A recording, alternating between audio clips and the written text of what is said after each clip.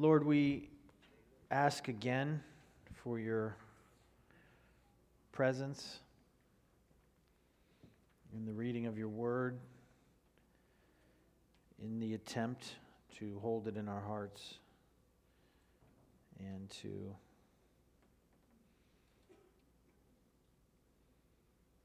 somehow be remade by it. I do ask for the life that you promised in your word to us this morning as we read and think and open our hearts.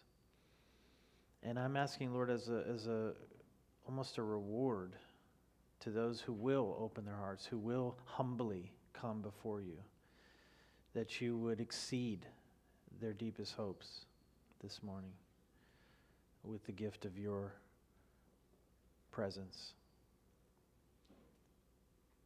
Change us this morning, Lord, somehow, in Jesus' name. Amen. Okay, I'm not sure if I pick the hardest, weirdest passages or if they just give them to me, but nevertheless, here we are. This is the beginning of Luke 13. And so if you don't already have one of these, maybe you could just open up the app on your phone or whatever, Luke 13, 1 through 9. And I'm going to give you about 3 minutes to just quietly read this on your own, and then we'll do like we do, and we'll have a small group discussion, and then we'll have a larger group discussion. So take a second and read it for yourself. Okay. Let's hear some of your thoughts, comments, or questions. Okay? Back row. Yeah, there's a couple things that I kind of saw. I don't know how related they are, but number one, there's that juxtaposition of God's judgment and His grace. Sort of like he's saying, hey, bad things are going to happen, but there's an opportunity for you to turn. Mm-hmm. And then there's that idea. First, he mentions Galileans, which is Galilee of the Gentiles, sort of like the outsiders. And then he mentions in Jerusalem this tower, which Jerusalem was the city of David. It was God's people's city. And then when the parable, he talks about my vineyard, which is like in the Old Testament, that's always a picture for God's people. Right. And so there's this idea that I don't exactly remember where the passage is, but it says something that God's judgment will come to the house of God first, but apparently so will grace. So will the opportunity to repent. Yeah, that's good. There is a lot of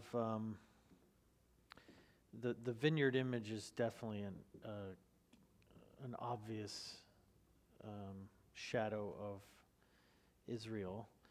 But, Galilee is also Jewish, so Jesus was a Galilean. All his disciples were Galileans. And then, of course, you make the observation about going a little deeper into Jerusalem, the city of Jerusalem. But it does seem like it's still this sort of internal dialogue, and yet it's a harsh word about judgment, too. Grace and judgment. That's a great observation. And I actually want to talk more about that, but over here maybe? Yeah. So he keeps saying over and over again, but unless you repent, you too will all perish. I mean, at first it kind of feels like bad things happen to good people, right? Like, okay, these people got killed, but you're not any worse than them. Things happen. And the same thing with like the tower. The tower fell, sorry for those people, but, people die. But after each one of those things, he says, but unless you repent, you too will all perish. Like, is he blaming them for having a tower fall on them? No, it's a good question. So I think it's actually the opposite. It's interesting how our cultural perception of disaster has really changed. So in the first century world, in the ancient world, if a disaster happened to you, the assumption that people would make is that you were bad. You actually did something bad. So to talk about people for whom a tragedy has befallen them is to almost say, obviously they were not right with God because look what happened to them. The question when Jesus is, when his disciples bring a blind man to him, say, who sinned, this man or his parents? In other words, there's no chance that because this calamity is on him, someone did something. Someone sinned and deserved it. That was their assumption. And that's part of what Jesus is debunking here, part of what he's denying. But I actually think it's interesting to say the opposite too. I think he also would deny that. To say that if a tragedy befalls somebody, they didn't do anything to deserve it. I'm not sure, but I think he's kind of saying, you're just missing the point. I think there's something behind it that he wants to get to, which has to do with sin itself or repentance somehow. What else? Over here.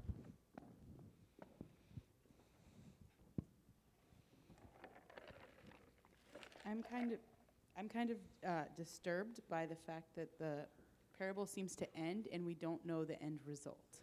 It's like, if it bears fruit next year, fine. If not, cut it down. What happens? What happens with it next year? Well, And not only that, we don't even know what the landowner decides. Actually, the parable stops even short of the response of the landowner to say to the servant, okay, I'll give it another year. All we know is that the case has been made, that an advocate has spoken for the barren, sterile tree. And I don't know. I guess okay, so if you leave a story with a cliffhanger like that, it's meant to sort of ask the question, what does happen to the tree?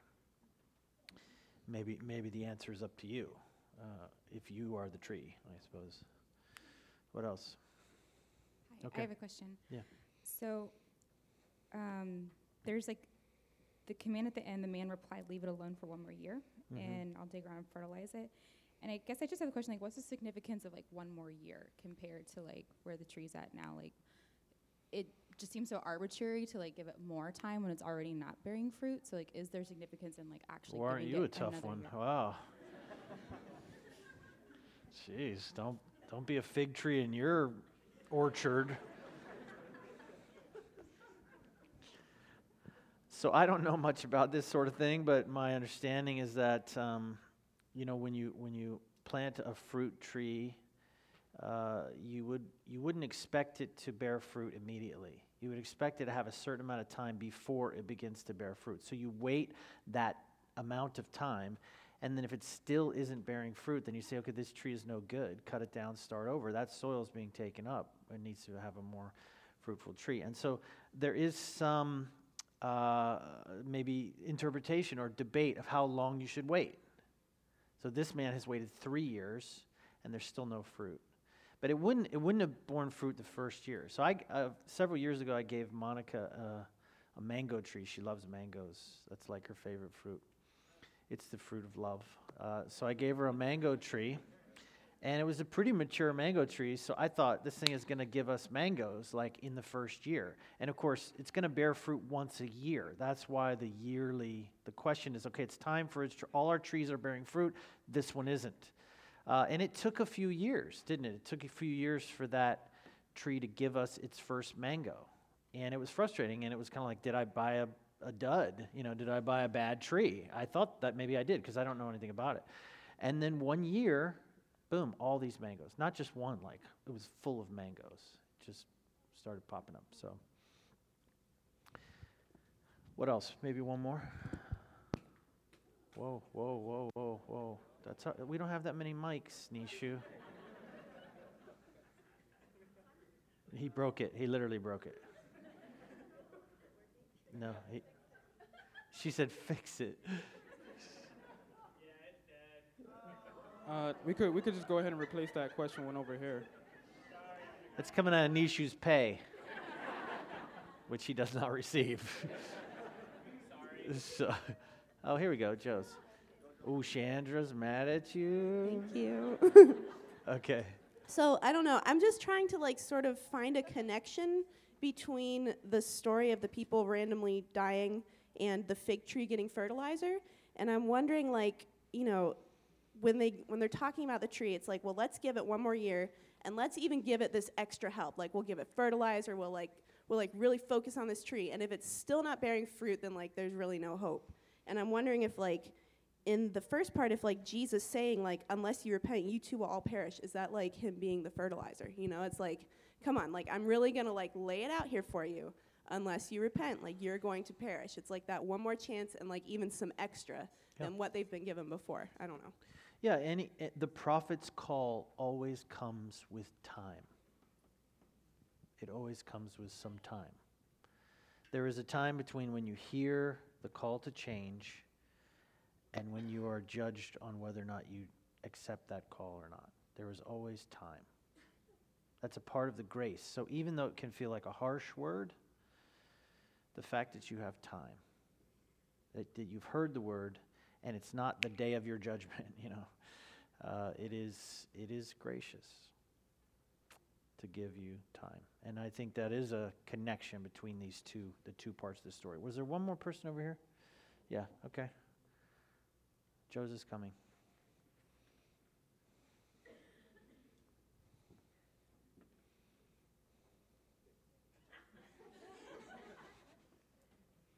Okay. Hi. I just automatically got the analogy that we are the tree, that we grow in time and we grow in the Lord. And if we don't accept our faith, and we don't see it as faith, then we are still given more and more time to accept it. And the same thing in growing in love and growing in the repenting, to me, is a making amends. And people might, like I might hold a grudge against somebody for several years, but I still have an opportunity to change that into acceptance. So, I need to bear fruit so that it looks like I've had growth in my life, or I feel like I've had growth. And the thing about being cut down, I'm not sure about that. I mean, I guess you always get the second chance. You always get the second chance. If maybe if you don't like that path or that journey or that tree, you start in a different direction. So I could see it as being that type of analogy. Well, and there is a sort of, I agree, and that's great. Thank you for that contribution. And yet there is this hard word here about mortality, that you will die, and I will die, and our chances will run out. That there will be some moment when our life comes to account. And that's actually where the text begins. It begins with this sort of morbid awareness of our own mortality. I mean, if it may not be completely clear, and these two historical references here, they only occur here in all of antiquity. So we have no other cross-reference for these two news points, these two events or happenings in the time of these people. And apparently one is, maybe there were some Galileans who had come to the temple to make sacrifice, and they were murdered. They were murdered by Pilate or his men. And somehow their blood mixed with the blood they had come to make sacrifice, and that's a great sort of sacrilege and scandal, and it would have been the buzz of the time. And so these people who are around Jesus come and tell him this story, this rumor. They're sharing with him, did you hear? Have you heard? Did you hear about those people and their horrible downfall? And Jesus is responding not just to the piece of news, but he's responding to what is going on inside their hearts as they share it. So, I mean, have you ever gossiped? Has anyone here ever gossiped? Do you know someone who's gossiped? Because, of course, you would never do such a thing. I also find that Christians have a hard time discerning what gossip is. I think that they think like a prayer request is not gossip. Like, as long as you can form it if you can encase it in the form of a prayer request, it's not gossip. Did you hear about so-and-so? We really need to pray for so-and-so and their situation. What's their situation? Oh, you didn't know their situation. Let me tell you. I almost have never, ever, I've been a Christian for a long time, and I've been around Christians a long time. I've almost never, ever seen someone repent of gossip. Never. Nobody thinks they do it. Nobody thinks they do it. They think other people do it, but even that's a little ambiguous. It's not always clear. It's hard to know. In fact, our world is gossip. What we consider news is really gossip half the time. It's all blended up together. This is how we learn about the world, and we love it. We love it. We delight in it, hearing these stories about people and their bad things that happen to them.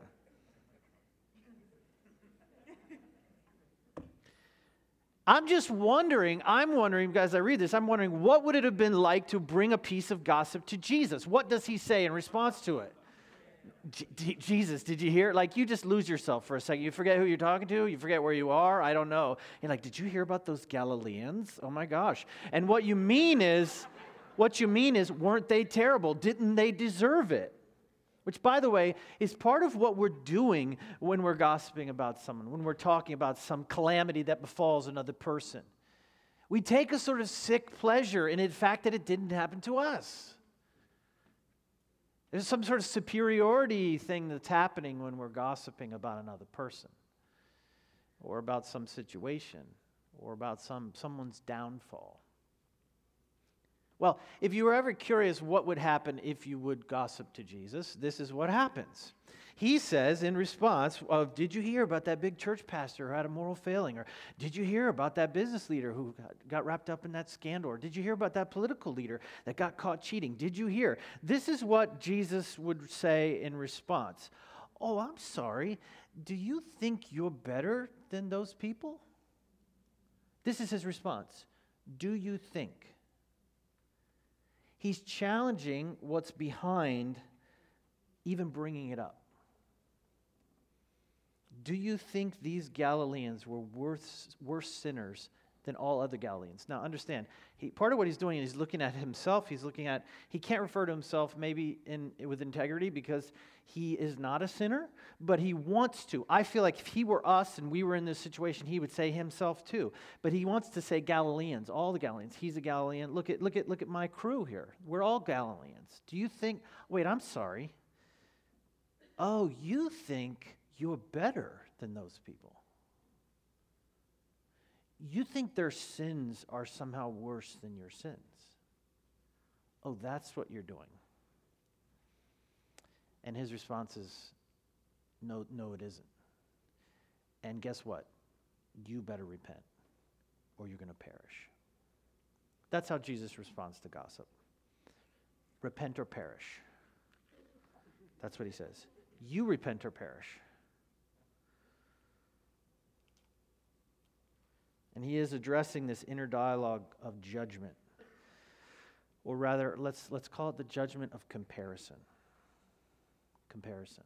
And I'm going to come for that this morning. Comparison. You know, my sins are not as bad as their sins. Look what happened to them. It's proof. And guys, we live in a time when we revel in the felling of giants.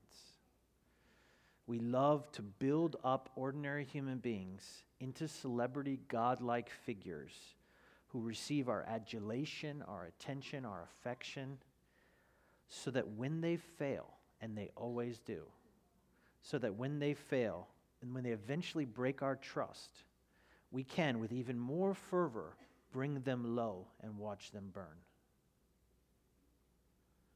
It is the sport of the American public discourse to lift people up way beyond what an ordinary person should be, so that when they fail, and they will, because they're human beings just like us, so when they fail our trust, when they succumb to our scrutiny, we can delight in their felling.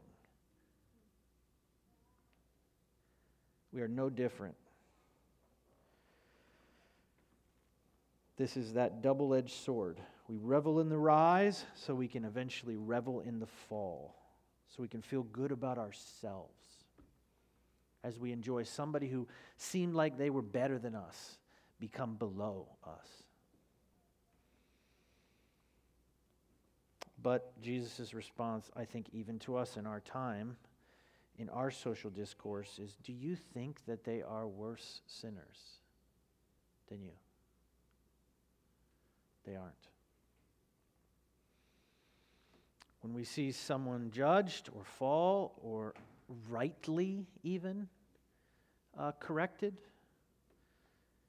the temptation is to feel superior, and this is a part of what Jesus is confronting. You don't get to feel superior. You are not superior. And to hear Jesus say, what about you?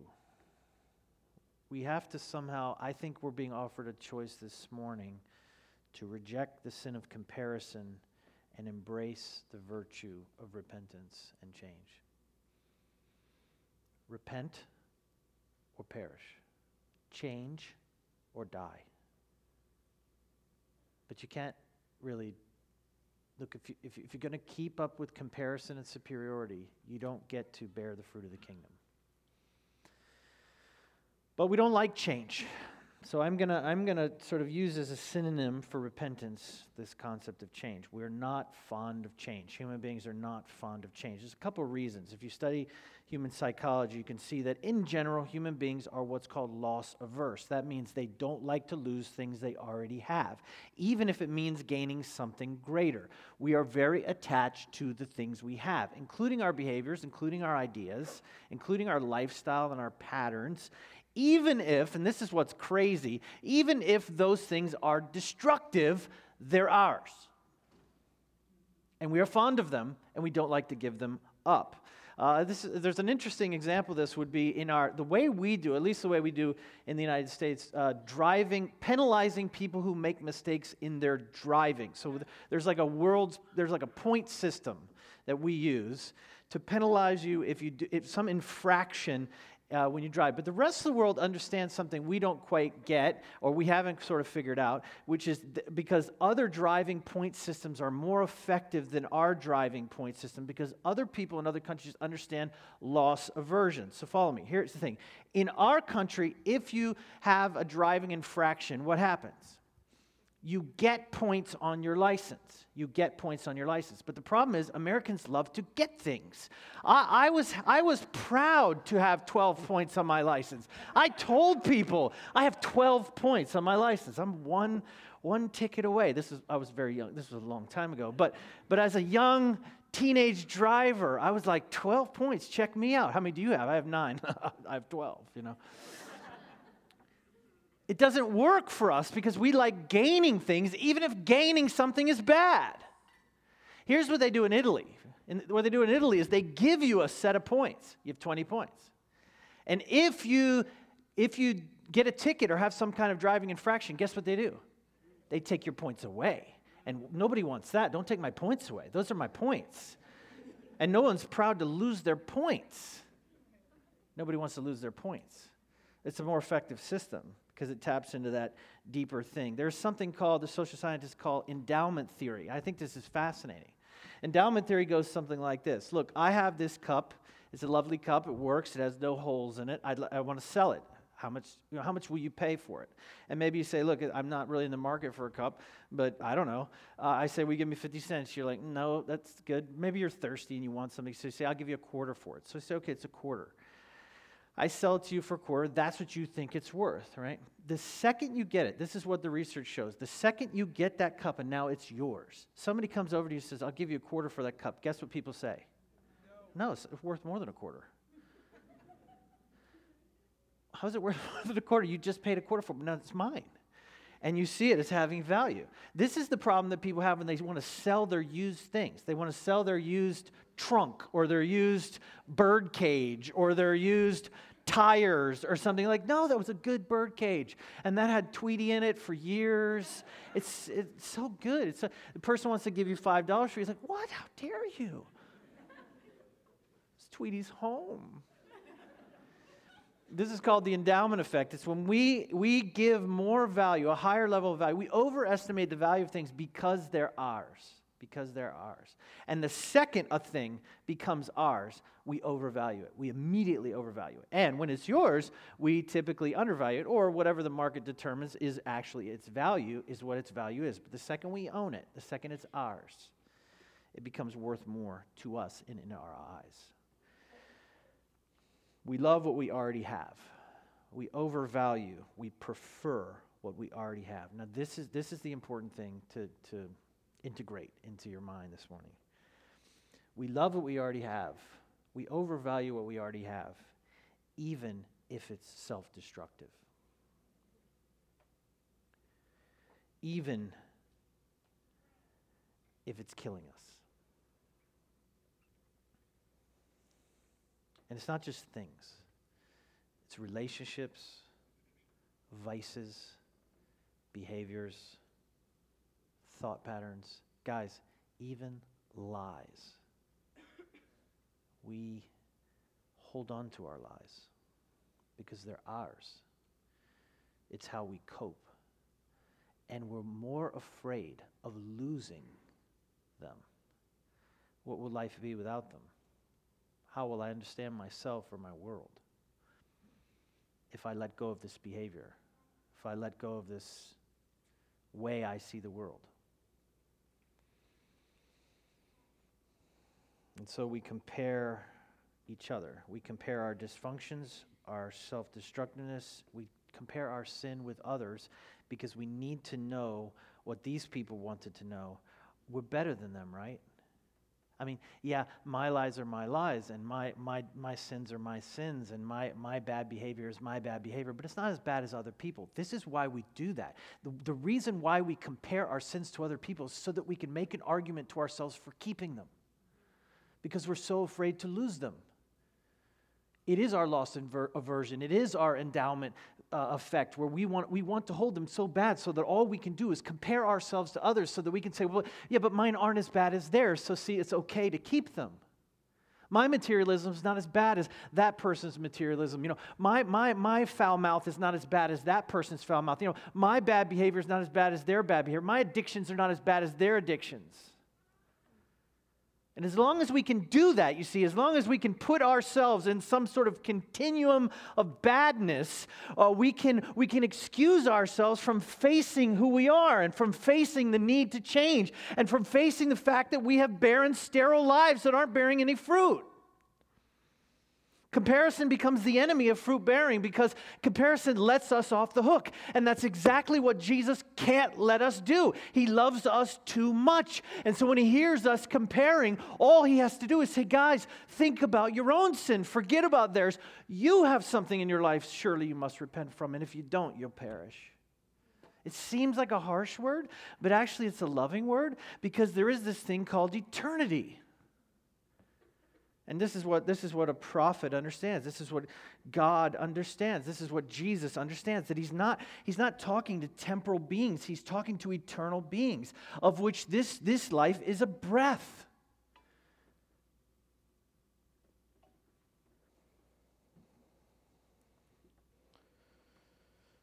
And I think Jesus is making a contrast here. You can live a life of comparison, or you can bear fruit for the kingdom that comes through constant, humble change. But you cannot do both at the same time. You must let go of this tactic, this strategy of comparison for dealing with your sin, in order to face it,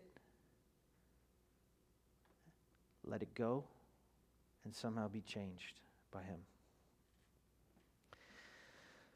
Some of you heard me talk recently. I'm very,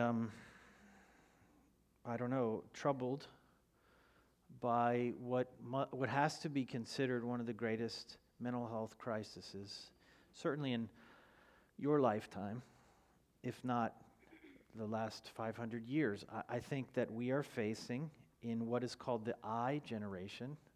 I'm very indebted to the research of San Diego State researcher named Jean Twenge, who writes quite a bit about this generation. I want to say born between 1998 and 2012, that generation, that we're just beginning to look at the effects and what has to be considered a massive mental health crisis. Now, what's interesting about these kids, our kids, is that in many ways they seem healthier. In other words, there are data points that are very encouraging. For instance, there's lower rates of teen pregnancy. There's lower rates of drinking and alcohol abuse. There's lower rates of risky behaviors than there was in the past, and say kids in the early 90s or late 80s. So there's reasons to think, okay, what's going on? She talks about, in particular, the allure of independence, that it somehow has not hit this generation. This current generation of kids has very little interest in being independent.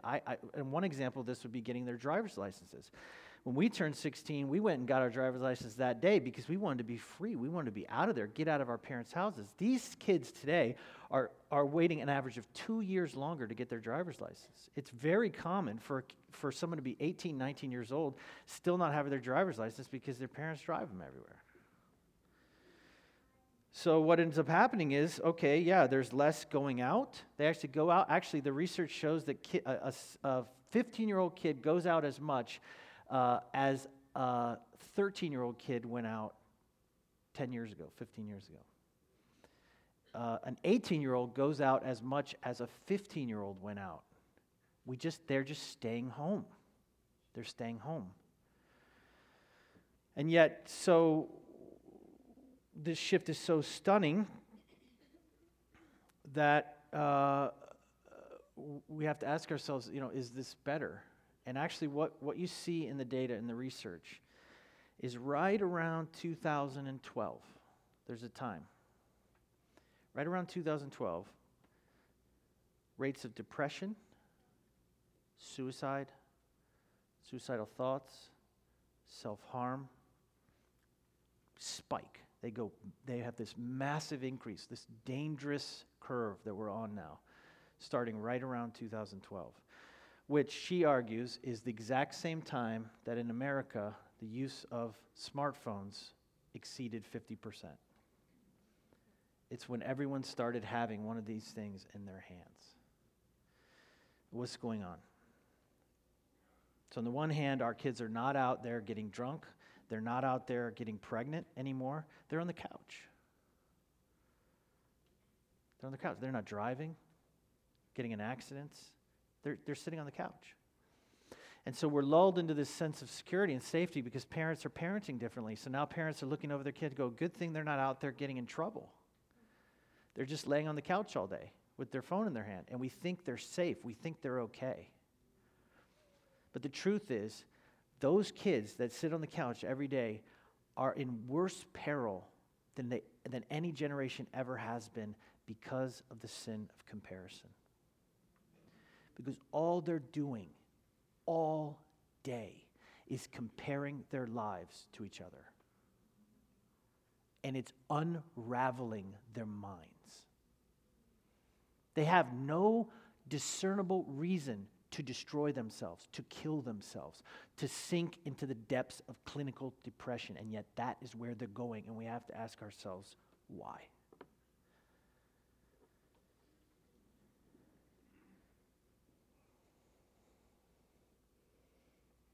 It is not an exaggeration to describe this generation as being on the brink of the worst mental health crisis in decades.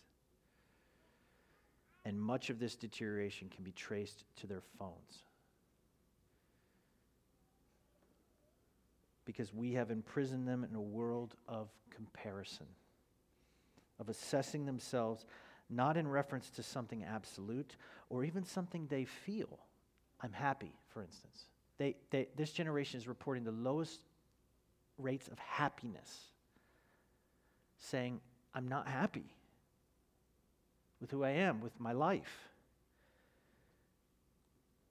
because of this constant comparisons destroying their mental health, cannibalizing any happiness they dare to feel. And we think they're safe, but they're not. And what is the response? What should the response be from parents? I'm no Luddite. I'm not here to come after technology. I just think that's a mistake. I think that's shadow boxing. It's not the issue. Technology is not the problem. This is the problem. This is what Jesus would say. Jesus' response to that reality and this reality of comparison, if we put them side by side, his response is this: get up and bear fruit. Get off the couch and bear fruit. Get from behind your screen and bear fruit. We used to always be afraid of kids and all their TV time, 7 hours a day, 9 hours a day. That's what and then there was this fear of video games. Listen, now we're talking about 12 to 16 hours a day screen time. The new word is screen time. And kids, and some of us, barely have moments of non-screen time. And this is becoming something that is very, very destructive to us. And I'm telling you the reason why is because of this sin of comparison. It's drawing us into this toxic environment where we cannot win psychologically. And his response is, get up, look at your life, and bear fruit. Go bear fruit.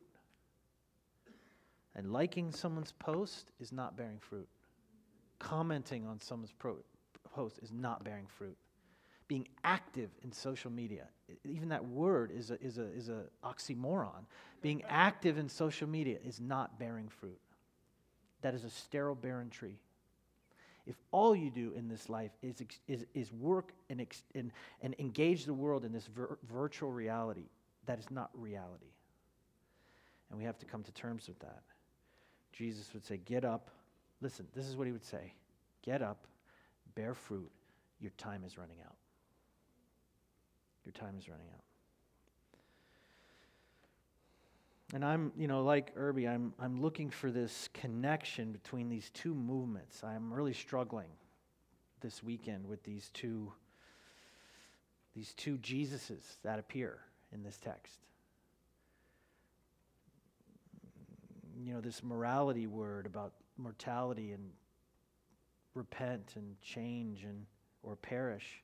And then this fruitfulness word, considering eternity in one breath. You're going to die, and you're going to face God, and you're going to live as an eternal being. Make sense of that in your life. And then the next breath, this temporal word about bearing fruit right now in your life, that your tree has a certain lifespan, and then it's felled. What will you do with that lifespan? This eternal and this temporal juxtaposition. And then I can't help but see the impression of Jesus on this servant in the vineyard.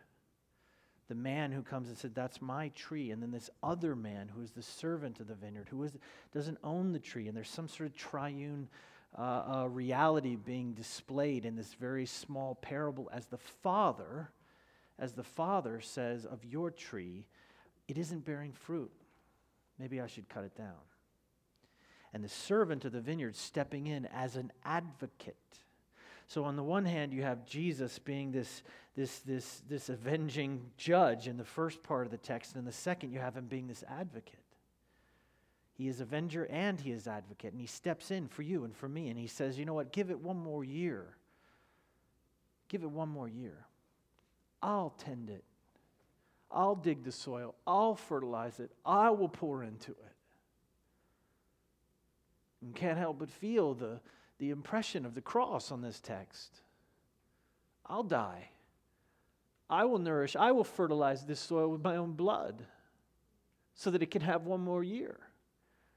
Please, Father. What is he saying when he hangs on the cross and says, forgive them, for they don't know what they're doing? What is he doing? He's interceding. He's advocating for the Father in his holiness and his perfection, who is well within his rights to bring his wrath on us. But he says, don't do it yet, Dad. Hold off. Maybe there is fruit left in this tree. Give it a year. I'll help. I'll intercede. I'll be there. I'll try to bring life out of it. And I need to make sense of these two impressions of Jesus here. But somehow still hear this call to change. If your life is not bearing fruit, or more likely there are parts of your life, listen carefully to me, there are parts of your life that are not bearing fruit for the kingdom. The fruit of righteousness or Christ-likeness or disciples. We need to repent. We need to change those areas of fruitlessness and sterility. We have been given a reprieve. Time. We've been given time. And so there is this strange juxtaposition between the repent and perish and the give them one more year, between Jesus the judge and Jesus the advocate. And so I do what I need to do. This is what Roger Martin calls generative reasoning, or what's also been called abductive reasoning, which is something different from inductive or deductive reasoning. There actually is a third way, modal way of reasoning, which is you take two opposing ideas and you try to say, what is the most likely solution for why they are together? It's experimentation. It's where we get invention from. It's where we get all our sort of leaps of the mind, our breakthroughs. And so I'm asking, okay, Lord, give me some abductive reasoning here. What's going on? How are you both these things to us at the same time? And this is the question that haunted my mind as I did that. Is repentance essentially a violent thing? Or is it a gentle thing? Is repentance a harsh thing, or is it a lovely thing? You see, part of what's tripping me up, maybe not you, but what trips me up is that I feel like repentance is a violent thing.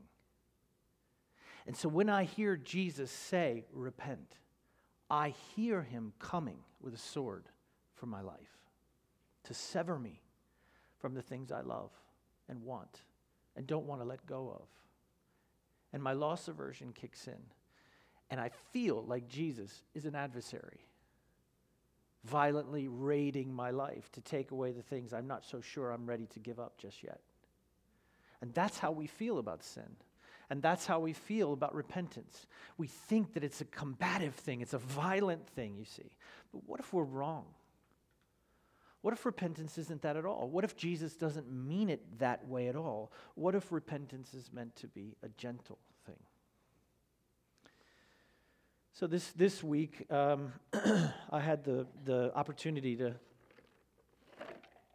do some communication training for some new InterVarsity staff from around or relatively new InterVarsity staff from around the state of Florida.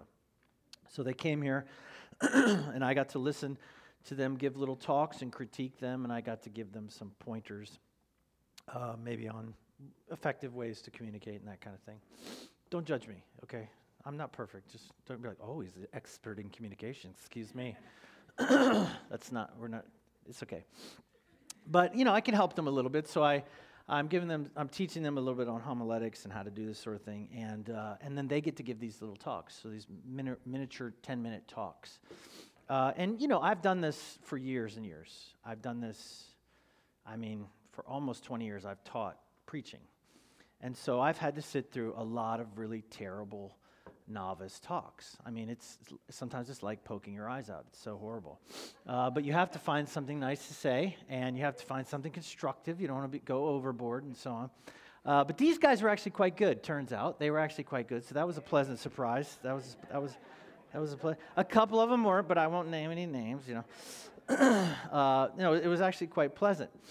And I think it was two people who we know who are possibly even in the room. Ryan Ramsey and Adriana did the same text. They didn't know that they were going to do the same text. But they were both looking at Luke chapter 10. Are you guys in the room? Is Ryan here? Ryan's not here. Okay, bummer. Is Adri here? There she is. Look at her. Well, anyway, I thought this was fascinating because as they come to this text, there's a line in there that said, where Jesus says, I'm sending you like lambs among wolves. Do you remember that line? I'm sending you like lambs among wolves.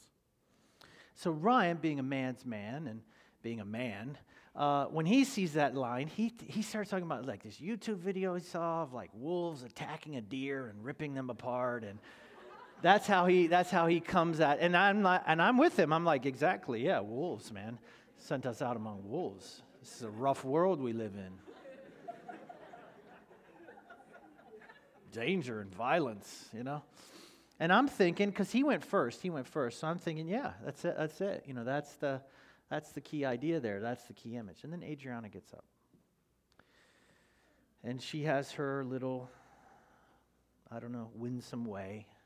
If you don't know Adriana, I'm not sure anyone doesn't like Adriana.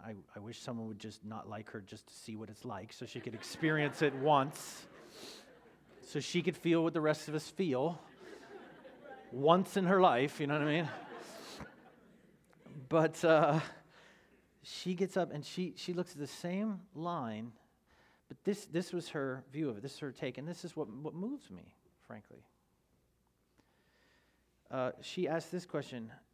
By reading it, she thought, God, what does it mean to be a lamb? We are lambs. That's what she heard in that line. We're lambs. And a lamb is a humble thing, and a quiet thing, and a gentle thing. And I just think, how does she see that? In this violent image, she finds some place of peace. You are lambs. You are not the wolves. And that's part of the identity that we're being given in that line. And yet all I hear is enmity, war, future bloodshed, conflict. And what she hears, and maybe in the end, I'm more of a wolf than I am a lamb.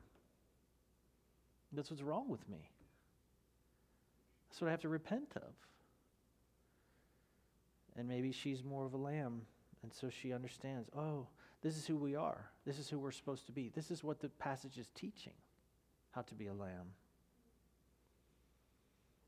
And I think we can make the mistake of working through our Christian lives with a wolf's mentality, the way of the wolf, even as Christians. You know, men used to settle their disputes by dueling. You know, that was like a thing. Like if you called me a name, I'm serious, I want you to really think about this for a second. This was like not that long ago, 19th century. If you called me a name, the right thing to do would be to call you out, to go outside, and to try to shoot you. Do you understand? Listen, if anybody thinks that men should be running the world, this is not about feminism. This is about empirical data for what men do when we've already given men the chance to run the world. This is what you've done. Let's give somebody else a shot. That's all I'm saying.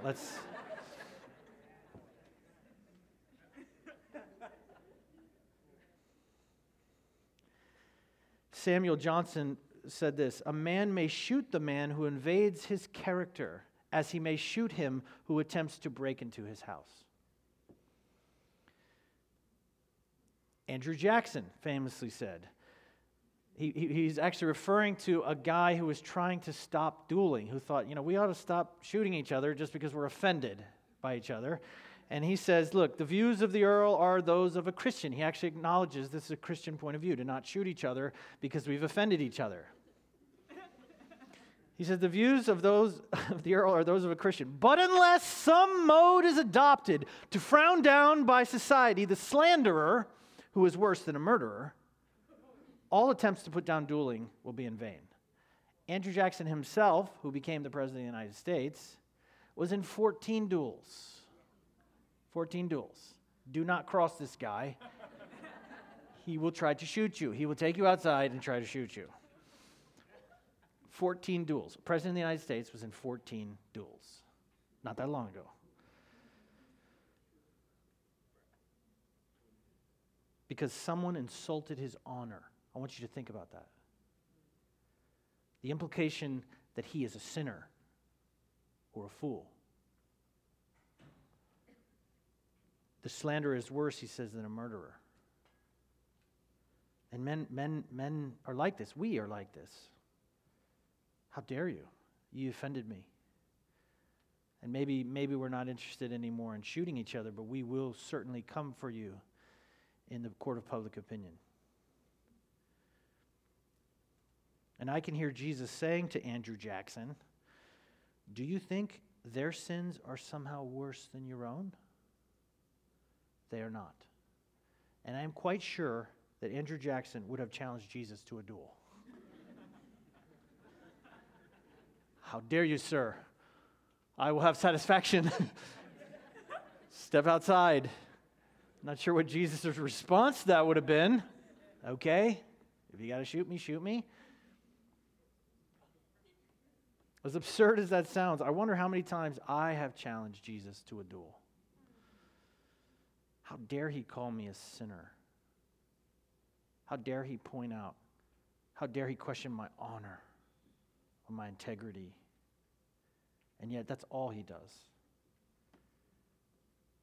Whoever the worst person you can imagine, Jesus has always been saying, you're just like that. How do you think you're different than that? What's the Sermon on the Mount? Oh, you've heard it said, do not murder? I'm telling you, don't even hate someone. If you've ever hated someone, you're a murderer. It said, do not commit adultery. I'm saying if you've lusted after another person who is not your husband or your wife, you're guilty of adultery. Who does that? What kind of morality is that? It's a morality that is so pure, so holy, so other than the rest of us that it does not allow comparison. It refuses the option of comparison for us. It creates such a pristine morality that cannot be run away from through the method of comparison. We must always face our own depravity, our own waywardness, our own evil. It's extraordinary. But the way of the wolf is self-righteous comparison, judgment, and eventually even violence. Yes. We have all challenged Jesus to a duel because we see his call to repentance, his call to change as an act of violence against us. Guys, please hear me. If we see repentance that way, we will keep bowing up, keep standing up to him. And it is that absurd to do that.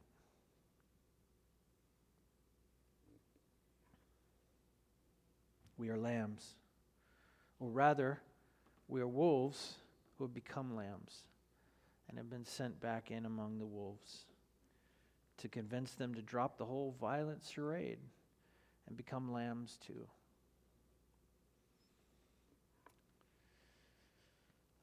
Whenever the worship team's ready, you can start coming up here, make your way up here. But it was today is Skylar's birthday. That's my littlest one. He's 9 today. You'll be happy to know I know his age. He's 9 today.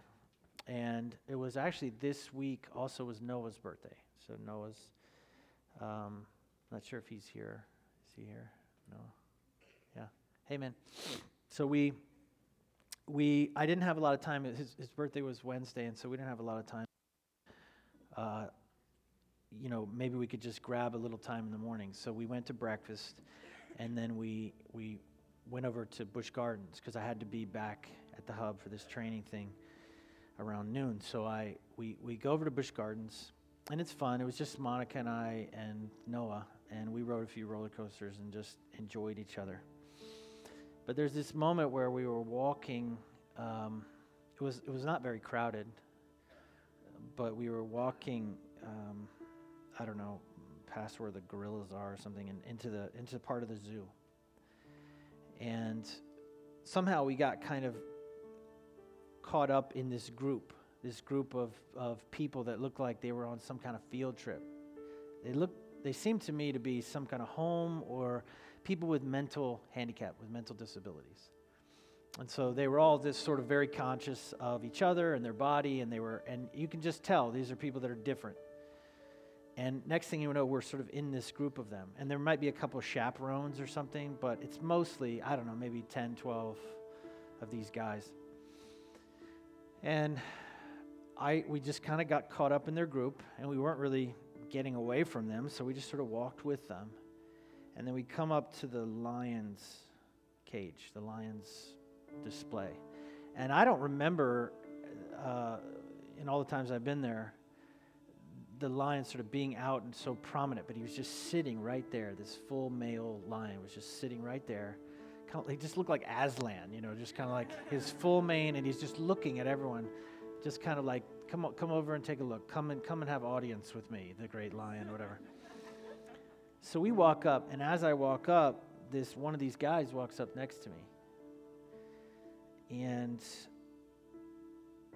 you know, sometimes people with maybe a different mental point of view than us, they don't have the same inhibitions. And so he just looks at me and starts talking to me. And this is what he said. He looked at the lion, I look at the lion, we're both looking at the lion, and I'm kind of like, yeah, it's cool, it's a lion. And he goes, beautiful. And I said, yeah. And he goes, pretty cool. And I could see, I don't know, in that brief encounter, not just him, but others, but I could see in his eyes this wonder, this appreciation for what we were both looking at. And it occurred to me that he was seeing more than me, and I was jealous. In fact, as we walked away from the display, I found myself, Monica, Noah, and I, we just kind of kept going, and they were staying back, and I felt myself feeling like I was losing something, like I was sad to be parted from the group. I may have even said, like, I want to stay with them. But alas, I had to move on, because my mind is always on 100 other things. Where I'm going next, the training I have to do in 2 hours, the obligation of dozens of people, expectation on me that day, the pressures of a dozen deals that we're trying to work on. But my new friend was freer than me. And why can't I see what he sees? Because something is wrong with me. And something is right with him. I was so moved by this encounter, I went back and reread Jean Venet's book, Living Gently in a Violent World. And he says the mystery of people with disabilities is that they long for authentic and loving relationships more than for power.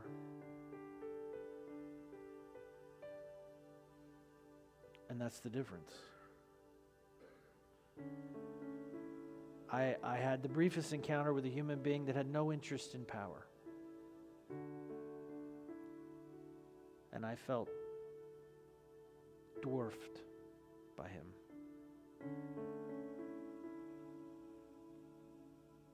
I wanted to stay closer to them. In the same way, maybe like, a tech person would want to spend some time with Steve Jobs, or a business person would want to spend some time with Warren Buffett, because they're better than you, because they have what you want, because they're who you want to be. But what did he have, this man? You know what he had? What he had was not wanting what other people have. That's what he had. Neither knowing nor caring who Warren Buffett is. And I'm quite sure in this one moment with this man that if Warren Buffett or Steve Jobs were to be standing right next to him, he would have said the same thing, and he would not have taken his eyes off the lion. You could take a week and try to convince him that Steve Jobs was more interesting than that lion, and you would not be able to do it. There's fruit on that tree that does not hang on mine. And this is what I realized in that one moment, accidentally included in this group of remarkable people. That repentance does not have to be a violent thing, but it can be a quiet, gentle thing. It does not have to be a fight, my friends. It can be a relief. It can be a relief. And let's just call it change this morning. It can be something that you welcome in your life, like life itself, like the air you breathe, something you fall into, like a feather bed or a cool swimming pool or the arms of your mother. Repentance can be like that, but it does mean letting go. And it is hard because we hold so tightly, so violently onto these things. because we hold our judgments and our comparisons and our insecurities and our fears so very tightly. They have become our closest friends, our unlucky charms. And it's not that they don't bear fruit. They do bear fruit, but that fruit is poisonous. And it is death itself. It is more of the same. And we can this morning, friends, let go of everything. Embracing a life of change, fruitfulness, and freedom from comparison of other people. And this is what I want to say to you this morning. This all leads to this moment right now. Is your life bearing fruit? Are there places that are barren or lifeless or sterile? I ask you to repent gently this morning. Are there things in your life you know are wrong, but you hold on to because they're yours? I ask you this morning to repent gently and let them go. Are there comparisons you make to justify yourself, to feel better about what you know is less than God's best for you? I ask you to repent gently this morning. I ask you to become a lamb, to let go of the way of the wolf, of competition and comparison and judgment and fear and fruitlessness, and bear the gentle, joyful fruit of the kingdom. And so if you will, bow your heads as we come to the table this morning. When John the Baptist, that fierce man, first encountered Jesus in the Jordan River, that moment where he was supposed to baptize him, he was overwhelmed by this one image. Behold, he said, the Lamb of God who takes away the sins of the world. This one we follow was a lamb in a wolf's world. And he walked gently, and he brought to us the fruit of the kingdom in his body and his blood. And on that night he was betrayed. Jesus took bread and broke it and said, this is my body which is broken for you. Eat it in remembrance of me. In the same way, after supper, he took the cup and he said, this cup is the new covenant in my blood, which is shed for the forgiveness of sin. Drink it in remembrance of me, the Lamb of God who takes away the sin of the world, broken, bleeding for you. I don't know what it is this morning, guys, that you need to let go of. I don't know what change God is pressing on your heart, but I know there is something. As sure as I'm standing here, as sure as there is air in your lungs, there is some place where He is calling, whispering gently, repent. Let it go. Let it go. And experience the relief. There is a better way, His way. And I'm urging you this morning, as we come to the table, as is our custom, as we come to the table, I want you to examine yourself. So even before you stand and come forward, to just ask God, what is that thing? And as you come and take these elements, it would be an act of contrition even, to say, I let go, I repent, and I take in its place this new thing, your body, your blood, your way. I become again a lamb instead of a wolf. So when you're ready, this is the body and blood of Jesus given for you.